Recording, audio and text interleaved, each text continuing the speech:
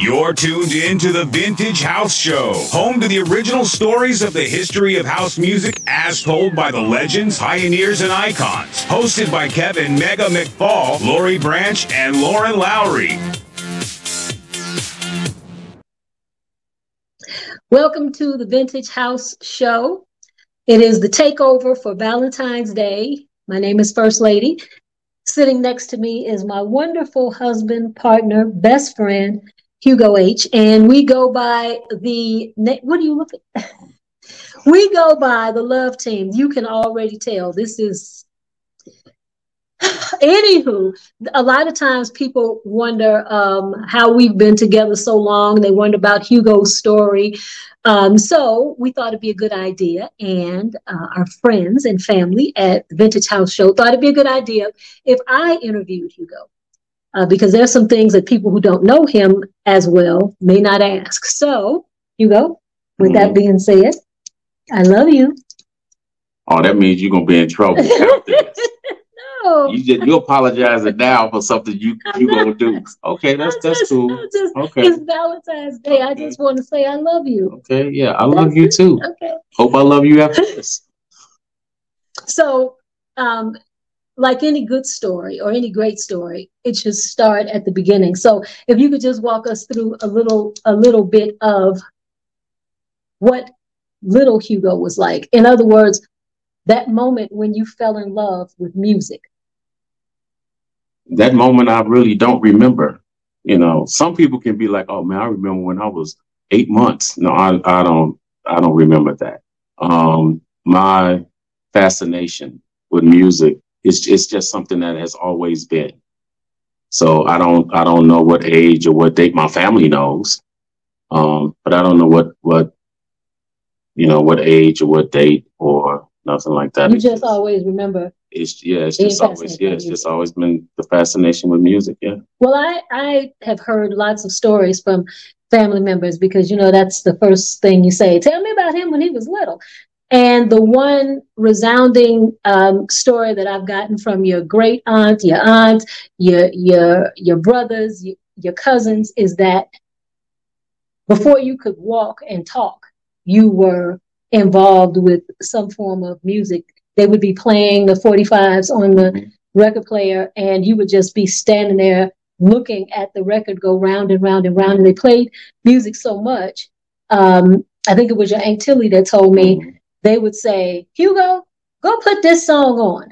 And although you couldn't really talk, and you definitely couldn't read yet, you would go over and look at the records that were there and pick the right one up and put it on and play it. You've heard that story many times too, right? And a lot of people will hear stuff like that and be like, "Yeah, get the hell out of here." But your family's not gonna lie. Yeah, because I heard it a couple of different times from different people. So that's what I consider anointing, because that's where I consider the gift came from. Has always just been like that. That particular story I don't even remember. But that's the story that even I was told, that I could, my grandmother or my auntie would say, "Go play my record," and I would find that 45 and I would and put the record on. So let's fast forward a little bit now. Now you know how to read. You're going to school, and your mother gives, like any other mom or dad, you get lunch money for school. Yeah. And what do you do with your lunch money? Yeah, the hell with food. I spent my money on records. So you sacrificed your nutrition. Sure did. And eating lunch. Was much thinner back then. Sure did. I spent my money on records. I mean, considering the fact records were nowhere, as expensive as they are now, So in buying 45s and stuff, and albums, I saved my money. And this was maybe starting in maybe 6th or 7th grade.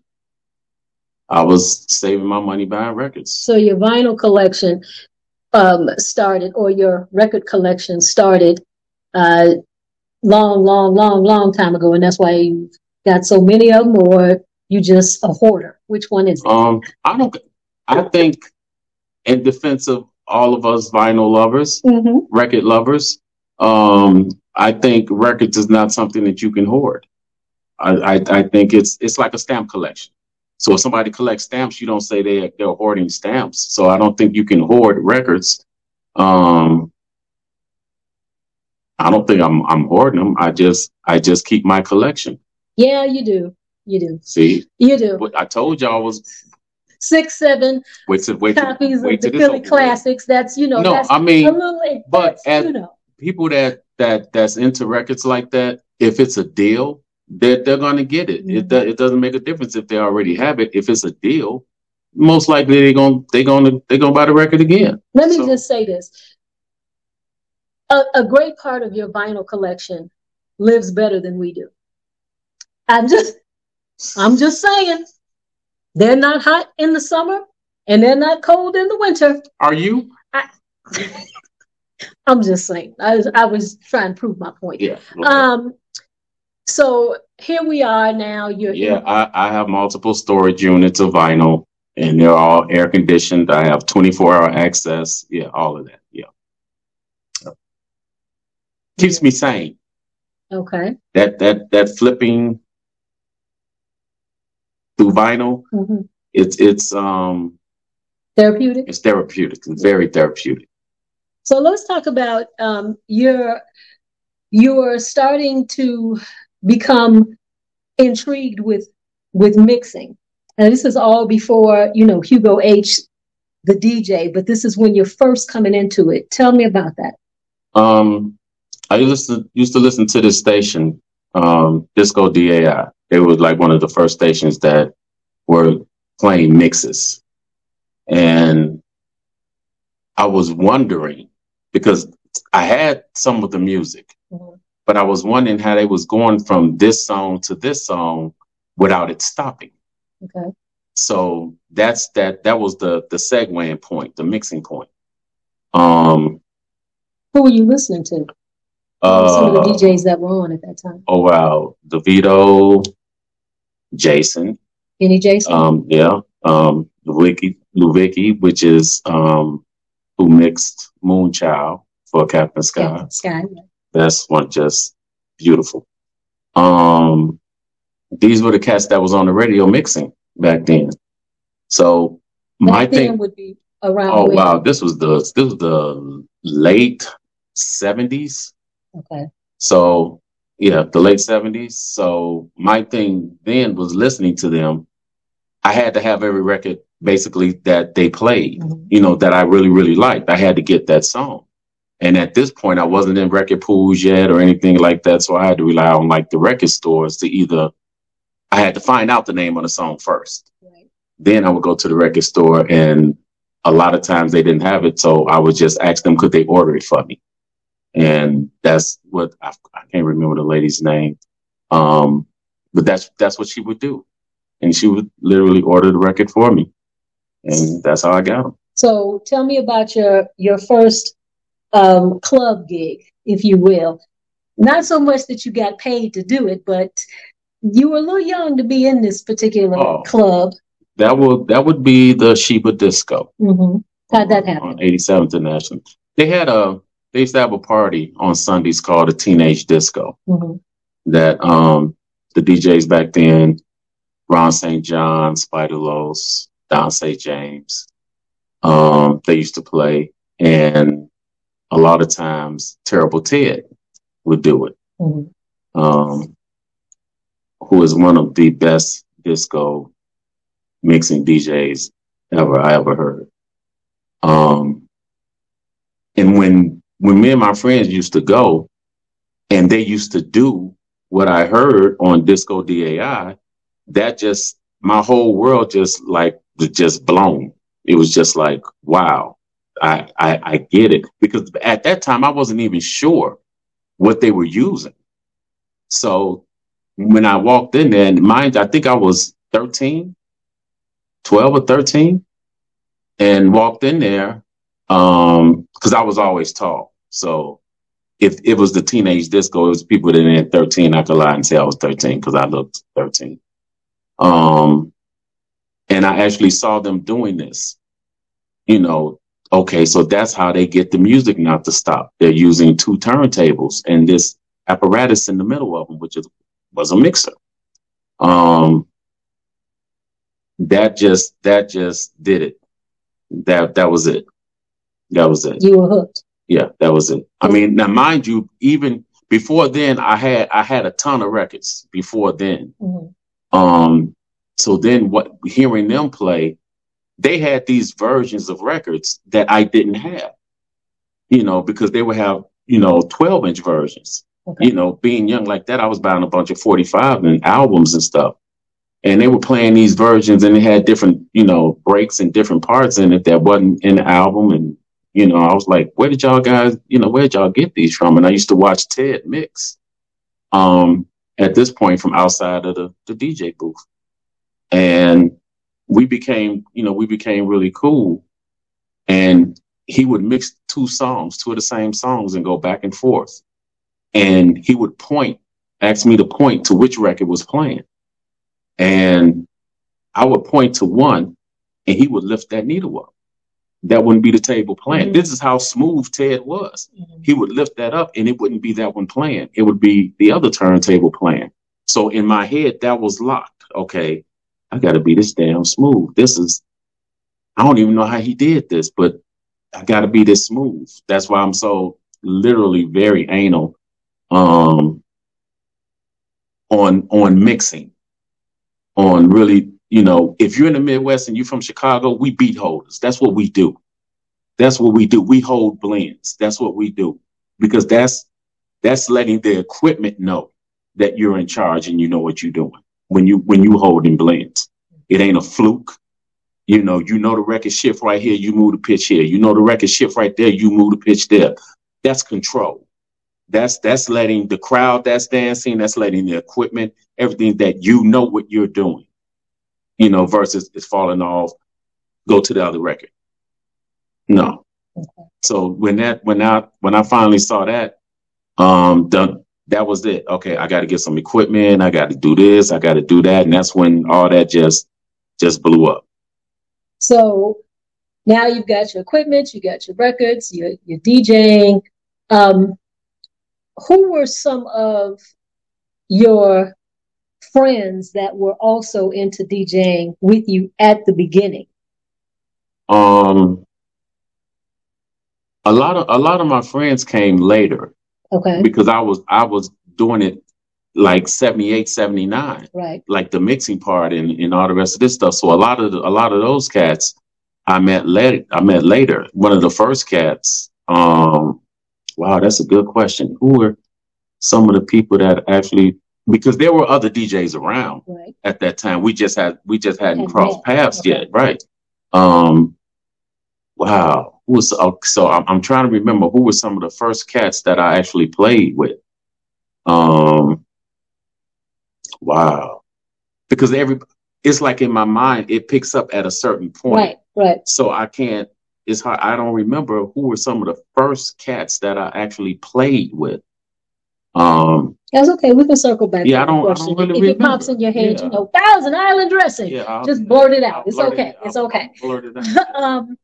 So let's go to you're in high school now at Harper, and you meet a friend. Mm-hmm. And what year did you all meet? Before I say his name, what did you all meet? We met. Was it 82? It might be 82. Might be 81 or 82. Okay. Right. So you meet this guy. He's playing basketball, mm-hmm. and he thinks he's partying. Mm-hmm. And you say, "Dude, I'm going to take you to a party." Yeah. You want to go to a party? I'm going to take you to a party. Yeah. And you all have been friends and brothers ever since. And that would be Tyree Cooper. Tyree Cooper. So tell me that story, because this was before house music. So tell me that story. That was before he was super producer Tyree Cooper. From Super Duper Trooper. Yeah. That's how you just really explained it, was exactly how it went. We went to the playground, mm-hmm. at that time when it was the playground, and Farley was there, and Farley was playing, and I was like, I do the same thing. I can do that. And, of course, Tyree was like, get the hell out of here. You know you can't. So I told him, I said, come over to the crib. So he came over to the crib and I was doing all of the same thing. And Tyree was like, yeah, basketball, the hell with that. I want to be a DJ now. So he was too short to play in the NBA anyway. But he could really hoop though. Yeah. So that was when I met that was when I met Tyree. And okay, in his interviews, he always says that he asked me to teach him to mix, and I said no. For whatever reason, I said no. Okay, let's clear that up. To this day, I don't remember that, but I'm not saying I didn't do it, because it's a lot of people that have asked me that, and I'm like, sometimes it's just like I don't think I really have the patience for it, because nobody taught me. You don't have the patience for it. Nobody taught me how to mix, and that's the honest to God truth. Nobody taught me how to mix. My knowledge of music and just certain guidelines that I set within myself when playing, once I saw how it was done, it wasn't a thing of, okay, you put this record with this record, or you do this or you do that. Nobody taught me that. I could edit. I was doing edits before I was mixing, because I had a cassette deck. Let's go back to the editing part. When did that start? That started at the same time that I was getting the records. My father had this old Philco. That's old Philco cassette deck, cassette player. And I hooked it up, and I was playing a song and I stopped it, and I did something else with the song, and then I unpaused it, and it was on beat. So I boom, boom. Now in my head, I'm like, oh shit, this, and that was it. That was the beginning of me editing. That was the beginning of me editing. So which I probably became more known for at a certain point than even DJing. It was the edits. So you meet Tyree, you're DJing, you take him to the playground, you're doing your thing. At what point did KKC come into play? KKC came into play while I was still in high school. Okay. So people was listening to me then, when I was in high school. And what were you doing on WKKC? Wait a minute. Was that in high school? Wait a minute. Yeah. What was the show? Friday Night Audio. Okay. On KKC. And what were you playing? What kind of music were you playing at that time? When I went into KKC, because the story kind of jumps ahead to my guys that were on the basketball team. They did to me what I did to Tyree. So they were like, you want to go to, you're a DJ and everything, you partying, you want to go to this party. And I'm, you think you ain't, I done been to parties before. Okay. So Darren and Steve and all them, they took me to the warehouse. Now this is the original. This is 206. Okay. Yeah, just mind blown.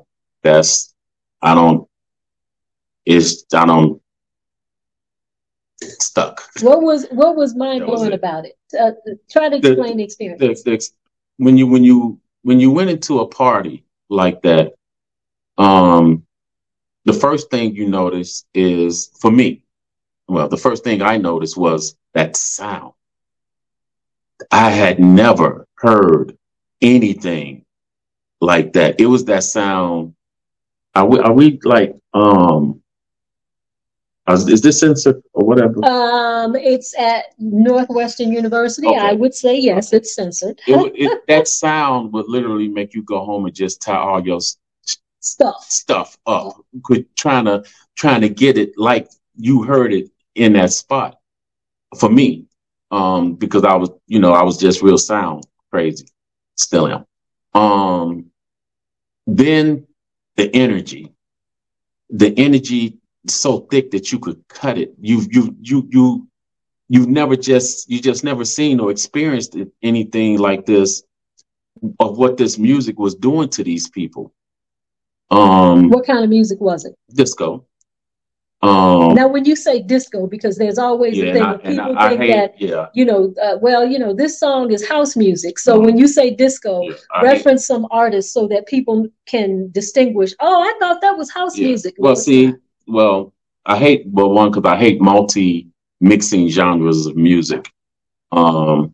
So it was disco / danceable R&B. Okay. That's what was being partied to at that time. Disco and danceable R&B. Because, you say disco, people want to say Donna Summer, Bee Gees, blah, blah, blah. It was disco and danceable R&B, So basically, if a song came out in 79, it's not a house music song. Oh, hell no. But you have people who believe that. So I just wanted to. And my thing is, like I've always said, don't get confused what we mixed with house to it being house. Okay. Because coming into house, you still had this whole genre of Italian music. You had this whole genre of, okay, so we're gonna put a pin in that for one quick second. That's just like EDM. EDM is not new. And EDM is something that they had to call their own. EDM is not new, because before we were playing house, we were playing electronic dance music. That's what we were playing. Italio, that's what that is. It's electronic dance music. My Mind, Capricorn, Wet, that's the game. All this stuff is electronic dance music. That's what it is.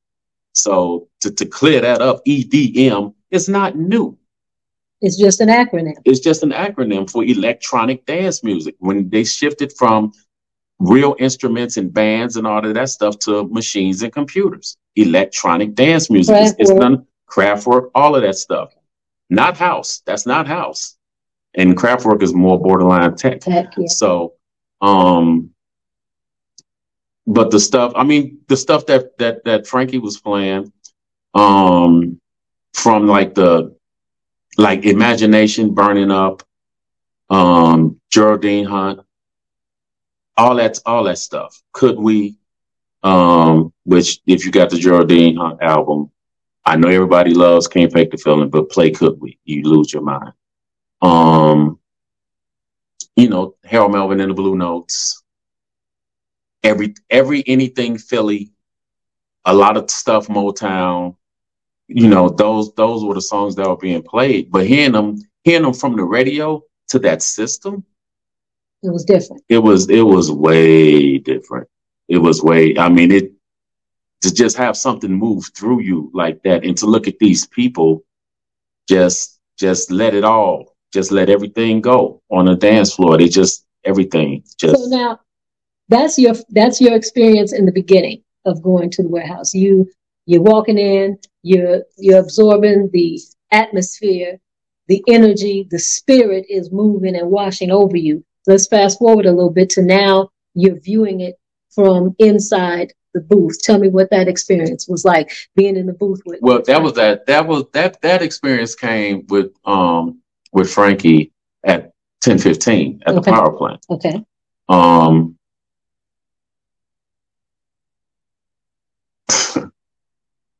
It was, I don't know. To some people, it may have been, I don't know. That's kind of a difficult question to answer, because I was well into DJing and everything then. And even from that experience at 206, I knew that's what I had to get. Mm-hmm. I had to get that energy, that all of that. I had to have all of that when I played. And playing and being at the power plant, and I used to sit in the booth with Frankie every week. And he would ask me, why are you sitting in the booth with me? You got it. You have it.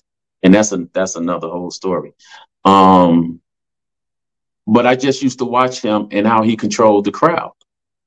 Um, that was one of the most important things that I picked up, and also that system in there, um, which was also just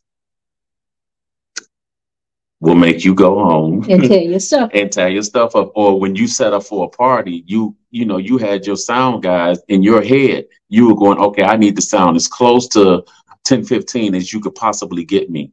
And for the other cats that went down to the underground into the music box, that same sound that Ronnie had, if you were a DJ or whatever, you wanted your sound guy to set you up to as close as as you can get to that sound. But the sound in 10-15 was just so it was just so crazy. Craig Loftus, because a lot of people don't know Craig had a hell of a lot to do with that sound. A lot of people they know Craig, but they don't know Craig. Craig was a mad scientist with his checklist, with clipboard. With his clipboard. Because I've told you the story millions of times. He was like a mad scientist with that system in the power plant. But it was worth it. Oh God, the love and the care. Yeah, the music had a life of its own. It was its own entity. It actually did. I mean, he had a clipboard and ladders, and he would be going up and down the ladder, and I watched him do it. So he would go up the ladder and he would take something and move it like this. That's it. And he would notice he would notice if it was a difference in the sound. So yeah, he had a lot to do with that. And so these are all the things that you picked up. And I think a lot of people don't realize that the experience, you're the sum total of your experiences. So all the experiences that you've had, from, your grandmother saying, Hugo, go put this song on for me, to your stomach growling because you just saved your money because you want to go get this record, to your mother saying, boy, turn that music off, to, to you going and doing your parties. Those. Wait, your mother used to put you on punishment and say you couldn't play no music. So you put your headphones on. My mother used to put me on punishment, which wasn't often, because I mean I was more into my music than anything, but sometimes if school got in the way of my music, which is supposed to be the other way around, but if school got in the way of my music and grade slip or whatever, she would put me on punishment. And she would do one or two things. She would either, she would do one thing. And when she caught me with the headphones on, she didn't say anything. She just, it's one of them things. You'd be like, yeah, okay, I see you. All right. So if something happened again, I would, I'm thinking, okay, yeah, we cool and everything or whatever. Or she wouldn't be at home, and I'd be like, yeah, okay, let me get some mixes in real quick. She took my head shells. She took my needles off my turntables. That's smart. Yeah, that's what she would do. And then it was like, okay, well, I can't do nothing now. So that was it. But yeah, that's what she used to do. She'd take the needles off the head shell. Yeah, that was real smart. So as this is the 40th anniversary of the first house music song that was pressed. Right. Because we won't even get into all of the other debates. We're going to leave it at this debate. Is the 40th anniversary of Jesse Saunders, on and on. Right. So let's that was dated as a house record, because that whole discussion is even another discussion. What came out first? Time to Jack or Music is the Key? That's another conversation, and it's not for right now. Yeah. But since we are talking about that, a lot of interviews that a lot of people do from Chicago and from other places too, they mention you. Mm-hmm. And so appreciate it. Tell me about some of the people that you've worked with over the years. I mean, besides Tyree, because we started there, but talk about. Well, the crazy thing is back then, nobody had those big production studios. So, a lot of the music was made with, hey, let me borrow your drum machine. Okay, such and such gonna bring his keyboard over. He got this, he got this, he got this. That's how a ton of that stuff was made. Mm-hmm. So from Tyree to MD, Mike Dunn, Marshall, hell, Farley, Liddell, Chubby, Kevin Irving, everybody. I mean, Glenn Underground. It's back then, and even now with some people, it's like a musical love circle, because everybody knew each other. So somewhere along the line, somebody touched something that somebody did. It was his drum machine. It was his keyboard. He programmed this. He played the keys on this. He sang background on this. It's that's how it was back then. So, I want to go back to that, but tell me about what I call the house music holy trinity when it comes to DJs and friends, which would be you, Tyree, and Mike Dunn. Yeah. Tell me, because you met Tyree first. Mm-hmm. Tell me how you met Mike Dunn. Okay. Me and Tyree went to school. So I was on KKC at this point, because I think we were seniors at this point. So I was already on KKC. Put a pin in that real quick. The whole KKC thing kicked off because of my sister Stephanie knew Walter Get Down Brown. So, and to even with that, for the real quick pin on that, but the music that I was playing and stuff that I was used to was because of my mother and my big brother Perry, because Perry didn't buy your, I guess now would be considered, I don't know, like black music. He bought stuff, Looking Glass, Brandy. He bought jams. What would be jams now? But he didn't just buy black jams. He bought rock jams, and that's how I know so much about all that stuff. Brandy, Looking Glass, and Louie Stories, and Grand Funk Railroad, and all the. These was all that. This is what we were listening to at home, because this is a lot of the stuff that he bought. He bought your Motown and your Talman and all the rest of that stuff. He bought that stuff too, but he was very just, he was all over the place with music. So that's what I, grew up listening to back on WLS when it was rock radio. Mm-hmm. That's what he used to listen to. So it's kind of like he bought what he heard. He bought what he was listening to, just like I bought what I was listening to on DAI. So I was on the radio or whatever, and Tyree and Mike lived almost like on the same block, like kind of like down the street from each other. So Tyree would tell Mike, when I would come on, I know this cat, we go to school, blah, blah, blah, blah, blah. And of course, people be like, yeah, I sure you do, whatever. Tyree's like, no, I'm telling you, I'm going to tell them to come over here, because they used to mix in the basement. Our friend Panoke had equipment down in the basement. And that was like the mixing place that Mike and Tyree, practiced and everything at. So Tyree would ask me time and time and time again to come over, just to, hang out and mix. And I would say, okay, and never showed up. So one day I said, okay, I'm coming for real. This time for real, straight up, I'm coming. So I threw some records in the bag, and I went over there. Now,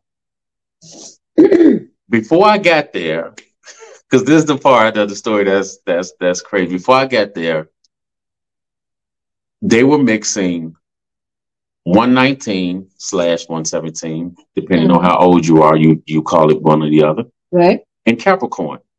Okay. I Need Love. So before I got there, Mike kept telling Tyree he's throwing it in wrong. He's throwing it in off beat. He's throwing it in wrong. Right. So okay, I come, Tyree, whatever, Tyree, this my boy Mike Dunn, what's up, Mike, blah, blah, blah. So Tyree put the headphones on, and as soon as he took his hand off the record, I said, that's off. Mike fell out. He just fell out laughing. And that's where the whole Three Musketeer thing started. Okay. Because Mike was like, I told you it was off. I told you. So that was the beginning of, as me and Mike call, Mygo. Okay, so now you got the we got the three of you all. You all are friends, and you're doing what you're doing. You're DJing. Tyree is DJing. Mm-hmm. Mike is DJing. Y'all are DJing together. You're DJing separately. Where did the music part come into play? As in, you are listening to Vintage House on WNUR with DJ Lori Branch, Kevin Mega McFall, and Lauren Laurie.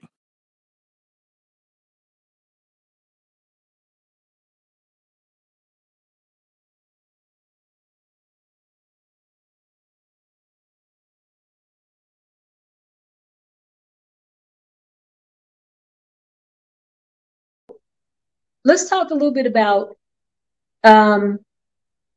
the beginnings of house music. When it first started, what were your thoughts about it? When did you decide you were going to start moving more into playing house music because it was the new music at that particular time? When did you say, okay, yeah, this is well, most likely a lot of times when you're in the beginning stages, like the forefront of stuff, you don't really look at it like that. You don't look at it. To me, to answer that question, I wouldn't have had to be a part of it, or I would have had to come after it was generated. Right. But being in it while it's being generated, you can't really say, well, I think I'm going to start playing house, because you're already playing it. You know, I mean, for us, and some people want to answer the question honestly, some don't. When house music started, which was like basically making tracks, because nobody came out with this full blown ass house song. No, it started with, people were doing tracks. To say that, me, Mike, and Tyree were doing tracks before Jesse's record came out. We were messing with drum machines and all the rest of this stuff before Jesse's came out. So when Jesse's came out as the first house song, we were already into the whole drum machine thing. We were playing our own tracks. Okay. Because our thing then was we wanted something. Even with my edits, the thing was I wanted something different to play at parties, because at that point, all the DJs can go basically get the same records that I had. So I'm going to do something different to this song so that you're only going to hear from me when I'm playing. Okay. So that's where me wanting to manipulate and change songs around came from. With, if they want to call it the house music, that was the same thing that myself, Mike, and Tyree were doing. We would make tracks that were our tracks, and they became our stamp. Nobody else had these tracks but us. Tyree had Tyree Jack Master House. Mike had Mike Dunn. I had one called I Don't Know. And you can only hear these tracks when we were playing. Okay. With the drum machines. Fast forward with that, with Jesse, and I'll just throw this little tidbit in there real quick. With everybody, being the first, wanting to be the first and everything, I was the first to play Jesse's record on the radio, because after they were done with it and it was pressed, him and Vince, I was on KKC at the time. So him and Vince bought the record up to KKC while I was playing. So on and on, we were playing the original version. Remixed by Mac, on and on. We were playing the original 2-2 beat version. So, and I keeps it a buck about everything. They gave me the record. I put it on, heard Jesse's, and flipped it over. First track, that's 119. I still play the original of that. Boom, 5A. Soon as I dropped the needle on 5A, that was it. And I mixed it in right with whatever I was playing at that time. And it's like 5A was like just it. 5A was it. And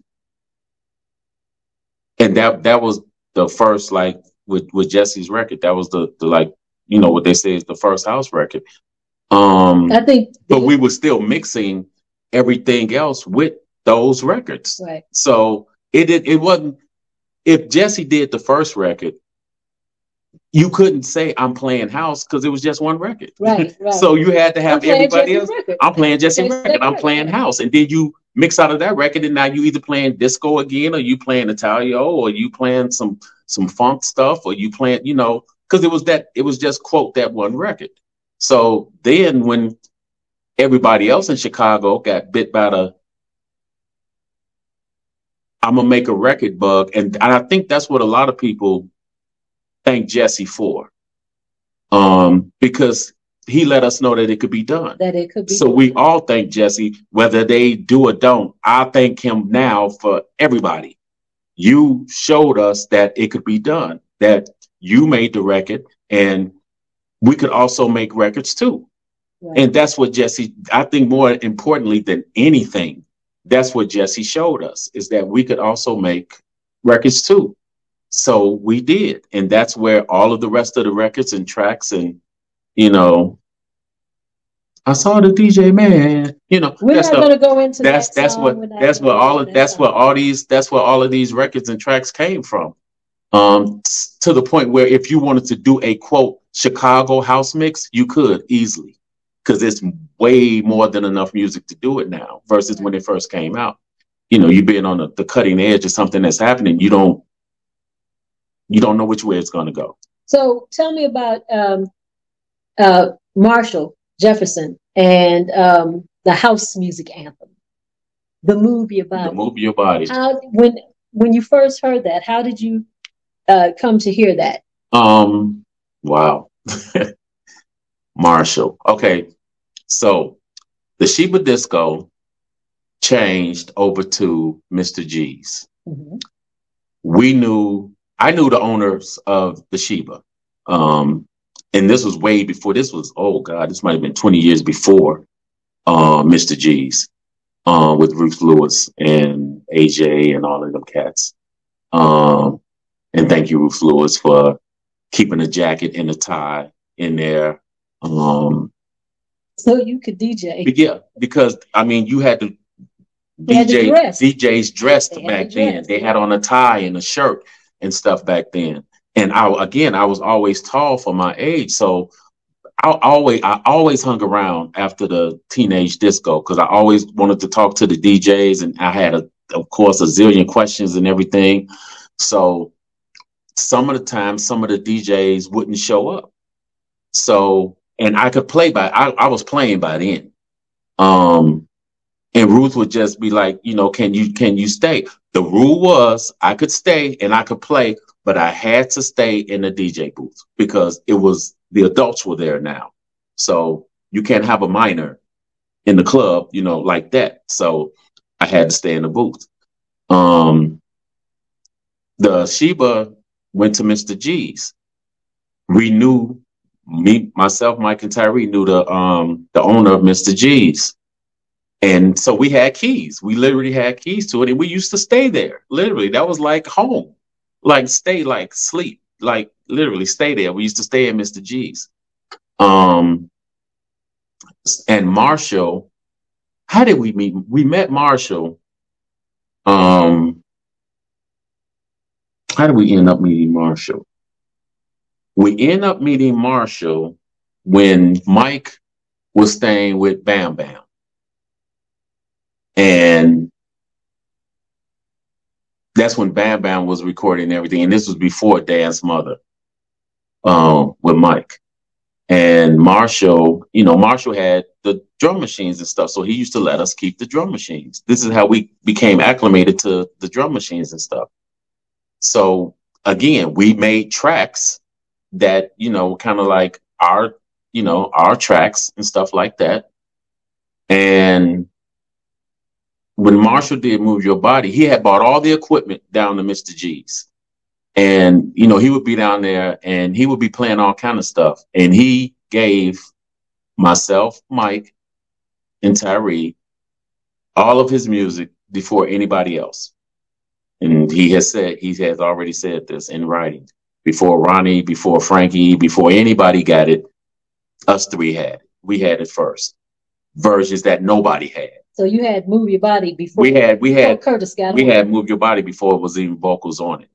Move Your Body, The Jungle. We had all this stuff before it was even vocals on it, just all of that stuff. And Marshall is actually another one that showed you could do it. You know, he you know, it ain't like he wasn't this classically trained, you know, whatever. It's like play around with this until you get what you want out of it. That was Marshall. He was another one. And I'll say thank you, Marshall, for everybody that may have not said it. Thank you for, you know, letting us know that we could do that. You know, all the cats that did it before we did let us know that we could do it, that it could be done. So let me ask you this then. You have helped so many other people with their music, whether it's just for them to send you their tracks, for you to just listen and say, hey, you might want to do this or you might want to do that. Or if you were in the studio with them or whatever the scenario was. But it took years and years and years and years and years and years and years before you put anything out under your own name. And when I say years, we're talking about what, 2015, 16, 17, something like that? It took over 20 years, really. And why do you think that is? A lot of times you're your own you're your own worst critic, really. And I had done a ton of stuff. Still have a ton of stuff on reels. In my head, it's not finished yet. It's not finished yet. It's not finished yet. I did a song with DJ Pierre in Jersey. Called Messing With My Head. That she sang, and at that time, Pierre's wife, Honey, summertime, that Honey, they sang the song. And when we got back home, and I played it for Farley, and Farley was like, "Give it to me right now. I'm gonna play it on the radio," you know, because he was still on BMX at that time. And in my head, yeah, but it ain't finished. Farley was like, "It's finished. It's finished." And I guess somewhere in there, that may have been what have, you know, took me so long to get us to put something out. Everybody was always, you know, man, put that out. I don't know what the stag was on that, why it took me so long to put something out. And then it will turn out that when I did put something out, it was something that definitely wasn't finished. It definitely wasn't finished. It was something but it hit. It was something that I laid down because I was getting ready to move. So I was packing up stuff and I had this track in there and I was like, let me just sequence this real quick and just, you know, step it up real quick and record it so I will remember how it went. That's the purpose that I recorded, because I needed to remember how it went. And that song was, that was Shawnee versus James. Okay. Or as people say, the same. Yeah. The same. Yeah. And that came out on Lumberjacks in Hell. But how did that connection happen? Because I know for years I kept saying, put this out. Why aren't you putting this out? Put this out. Because I would hear the process of you making the tracks, and you would play them at the parties and people would go crazy like, put it out. And you're like, it's not ready yet. It's not ready yet. So I'm keeping up with all of your stuff because I'm telling you right now, if you die before me, I'm putting all your stuff out. Wow. And it's going, I'm saying it now. And it's going to be titled Hugo H, Unfinished Business. And I'm putting it all out. And yeah, so there it is. Wow. So I'm not going to waste no time. I'm going to figure you left it for me to put out because if you don't want to put it out, I'm going to put it out for you. I love you. But you know, the thing with Shantae versus James, the thing with Shantae versus James, I gave it to my little DJ brother. I gave it to Brian Furious Frazier. I'm a drummer by nature. Brian's a drummer by nature. So the way I programmed those drums, Brian could understand, you know, what I was doing. And he was like, man, let me get that. Let me get that. So Brian got it and he started playing it. And I gave it to one other person, Rahan. Rahan took it overseas and immediately started telling me, you got to put this out. You got to put this out. You got to put this out. You got to put this out. Okay. You know, so what he would do is he called me from Japan. He would start calling me from different places where he was. And when he would play the track, he would just hold the phone to the crowd. And you could just hear the crowd just losing their damn mind off the track. And then the phone would hang up because that's what he would do. He would be like, I'm trying to tell you, put this out. So I said, okay. I said, Rahan, you hook it up. I'll put it out. Whatever. You take care of that. I'll put it out.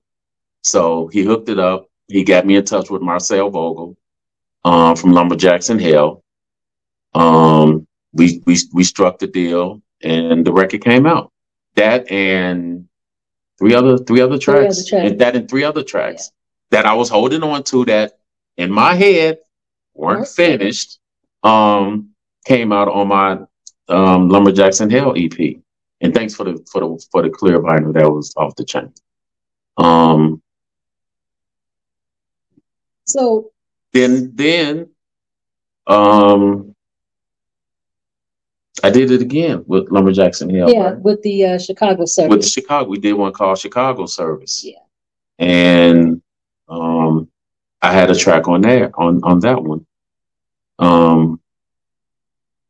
So who are some of the other DJs that have been unselfish in projects that they were working on that said, hey, Hugo, you know, I love what you do. You're great at what you do. I got this project that I'm doing this remix for this artist, or I'm doing this remix of my own thing. I just want to, you know, I'm going to slide this to you and you see what you come up with. Because not a lot of DJs will offer up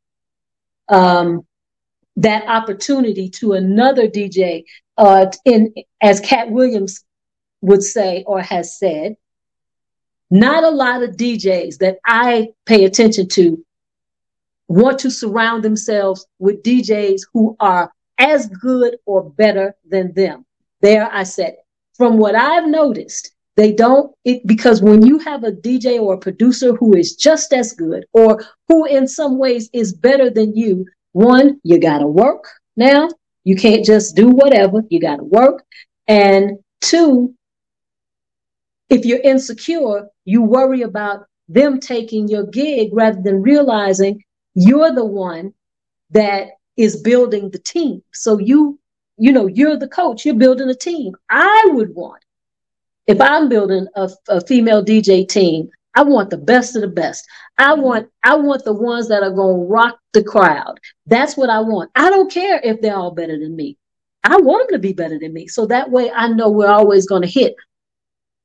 Who were some of the people that weren't intimidated? These are my words, not his. Who were not intimidated by the gifts that you have from God? My words, not his. No, those are my words. Well, your words, but I mean, I'm saying them now. Yeah. And gave you a shot at some stuff. I don't think anybody was necessarily intimidated. I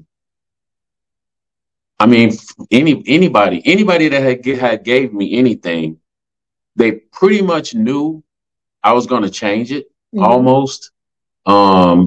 I was going to do to it what I heard. So your people like Maurice Joshua, Grammy Award winning Maurice.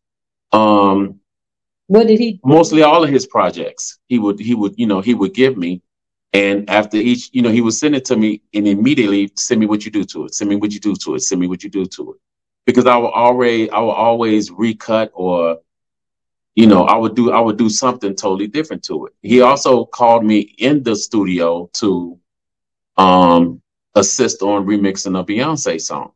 A lot of people don't know that. So I mean, it's a lot of people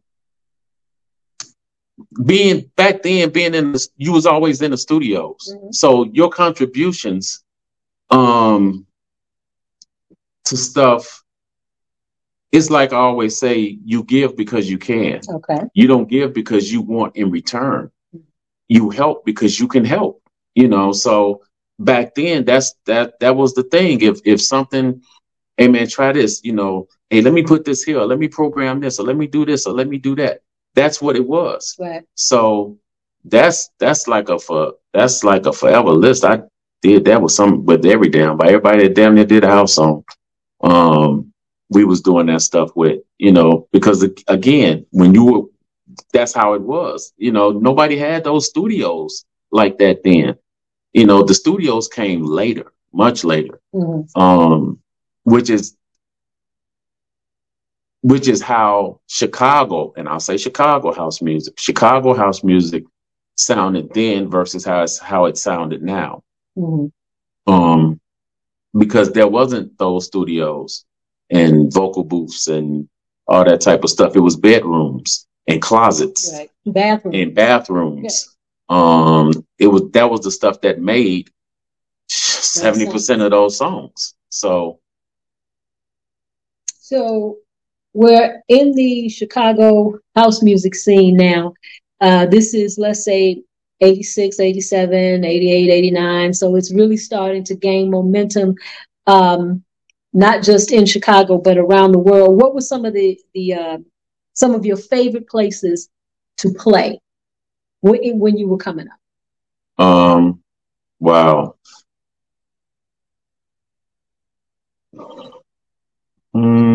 Besides the warehouse on Randolph. Yeah, I mean, back then, from Sawyer's, pick your choice. The Hummingbird, Racquetball Club, all of these places. I guess because the energy was still raw, and it was massive. So when you say it was still raw, because it was new, and people were just getting into it versus. So what's the difference between then and now in terms of? Oh, I wish this was not a sensitive show.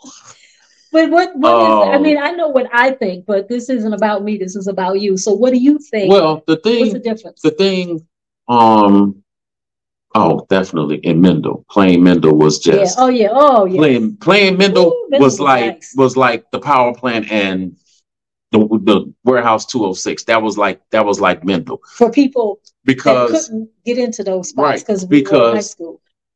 And it was for that reason. Okay, you knew who was playing at the power plant. You knew who was playing at the music box and stuff.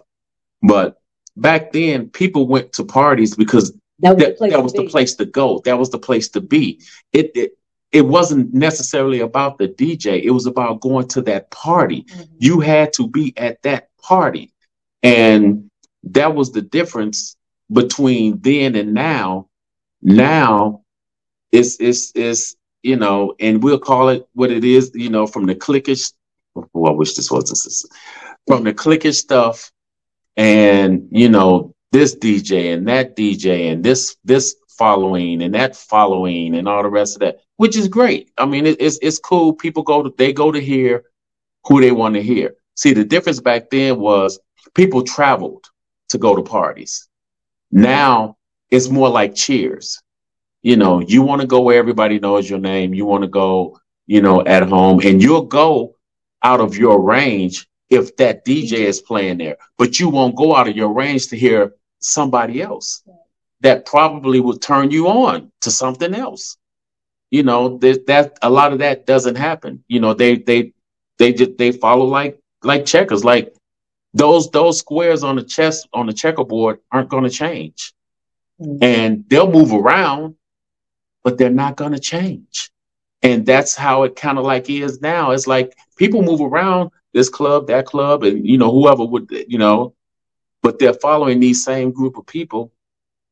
And it's not going to change. You have to go somewhere and listen to something else or something different.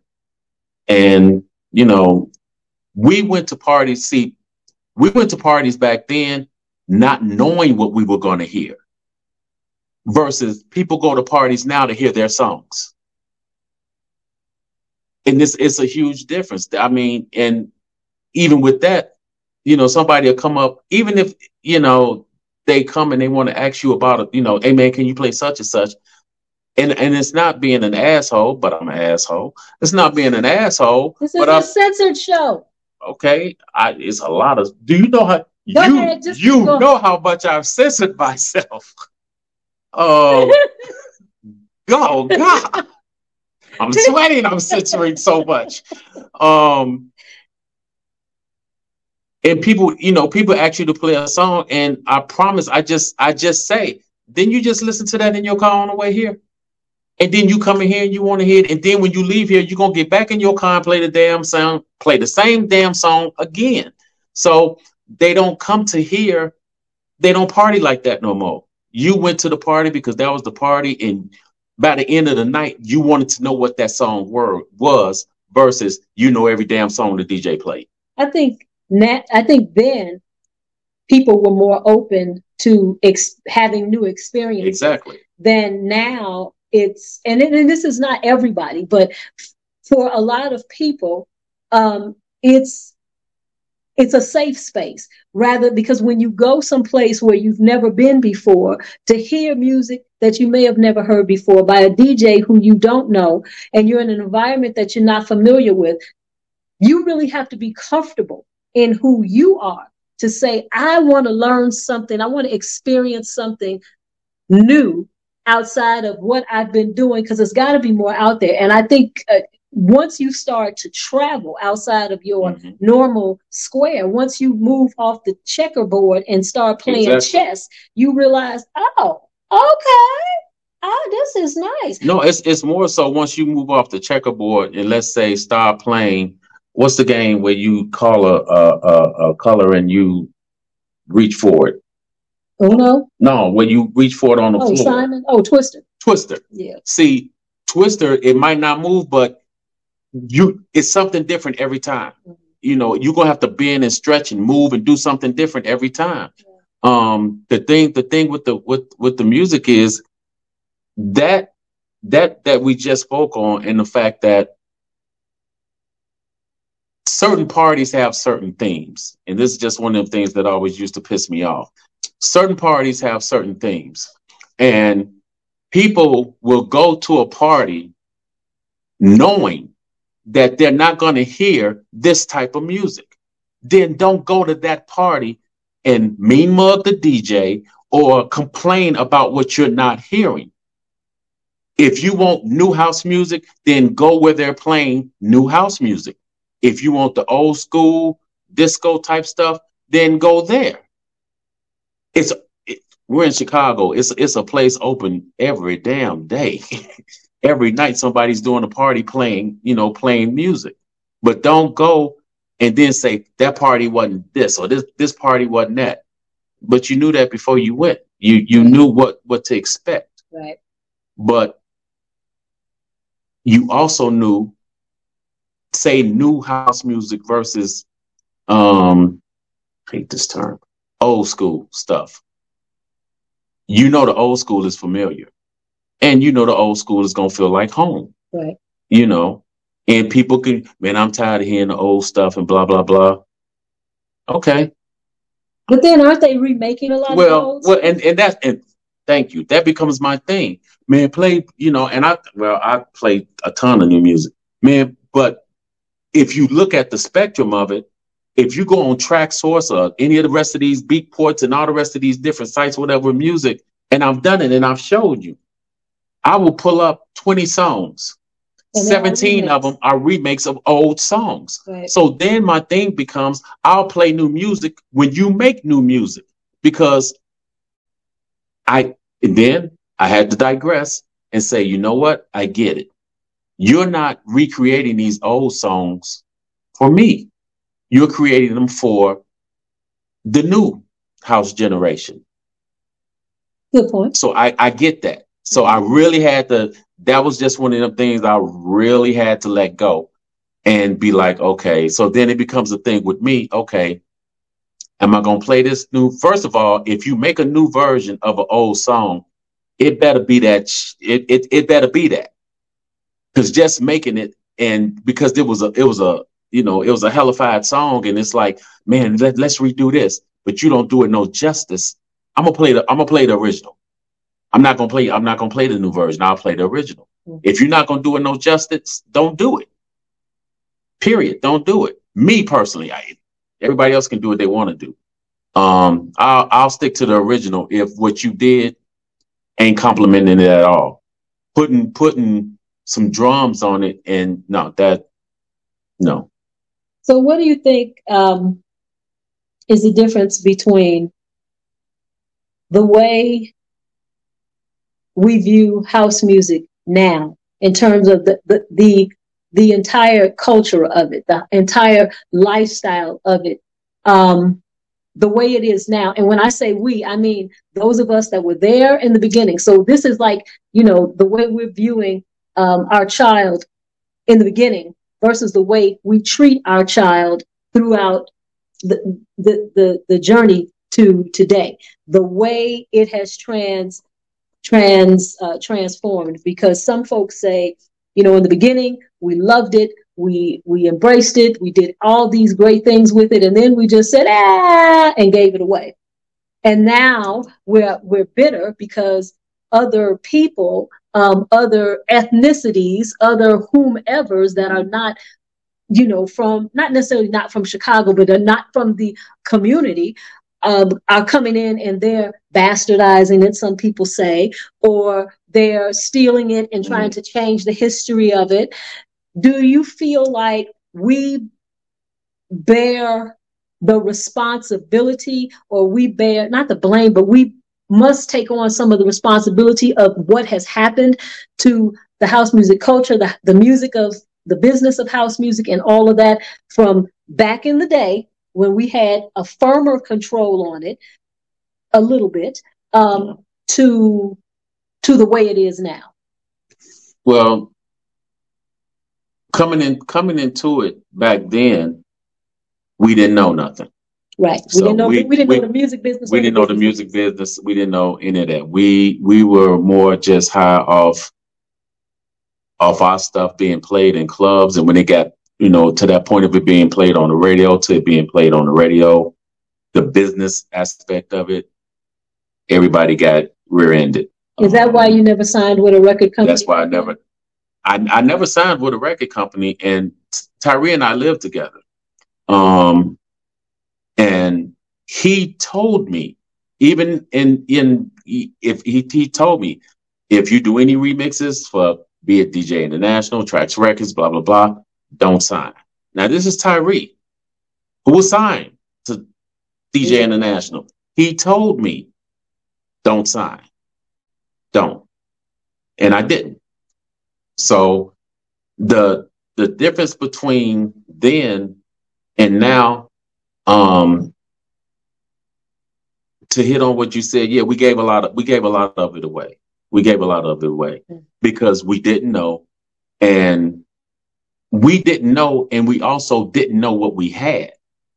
So that was the biggest difference. We didn't know, one, because, and not traveling overseas at that point yet, the label owners, they knew they were making a killing over there, but we didn't know. So when we went over there finally and went in their studios, literally, we literally just start doing what we did at home. And as what anybody would do, they paid attention and they listened. So all of the little tricks and trades that we did at home, we were doing overseas. So then the this sound comes from overseas that's very close to what we're doing at home. And it's kind of like, well, you can't say you don't know how they got it because we gave it to them. Right. You gave the recipe to the secret sauce. We gave them the recipe. Now, on that note, saying that I always say, and this part shouldn't really be censored, Bruce Lee could never kick his teacher's ass. Because right when Bruce thought he had him, that one move that the teacher never taught Bruce, and that would be the end of it. So we gave them everything but that one move. Now, we don't really know what that one move was, but it was close enough for them to come close to what we were doing, but not quite. So that's what kept us going. That's what kept our sound going. Not quite. And I think feel is something that they didn't have the same feel that we had. They didn't have the same feel that we had. And that's what the programming and how we did drums, that part couldn't be matched because we would go to studios, and certain studios, even in New York, certain studios wouldn't want to do our drums, Chicago drums, the way we did them because our kick was all over just in your face. Our kicks was bleeding. We didn't care. And New York was more like this, everything. Chicago we was like this, but the kick was here. And it would just frustrate the hell out of those engineers in New York to bring that kick up like that, because that's just not where they would do, especially with Tyree.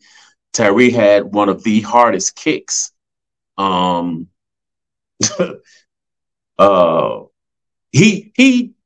toned it down a little bit for turn up the bass, but hardcore and acid over, Tyree had one of the hardest kicks coming out. So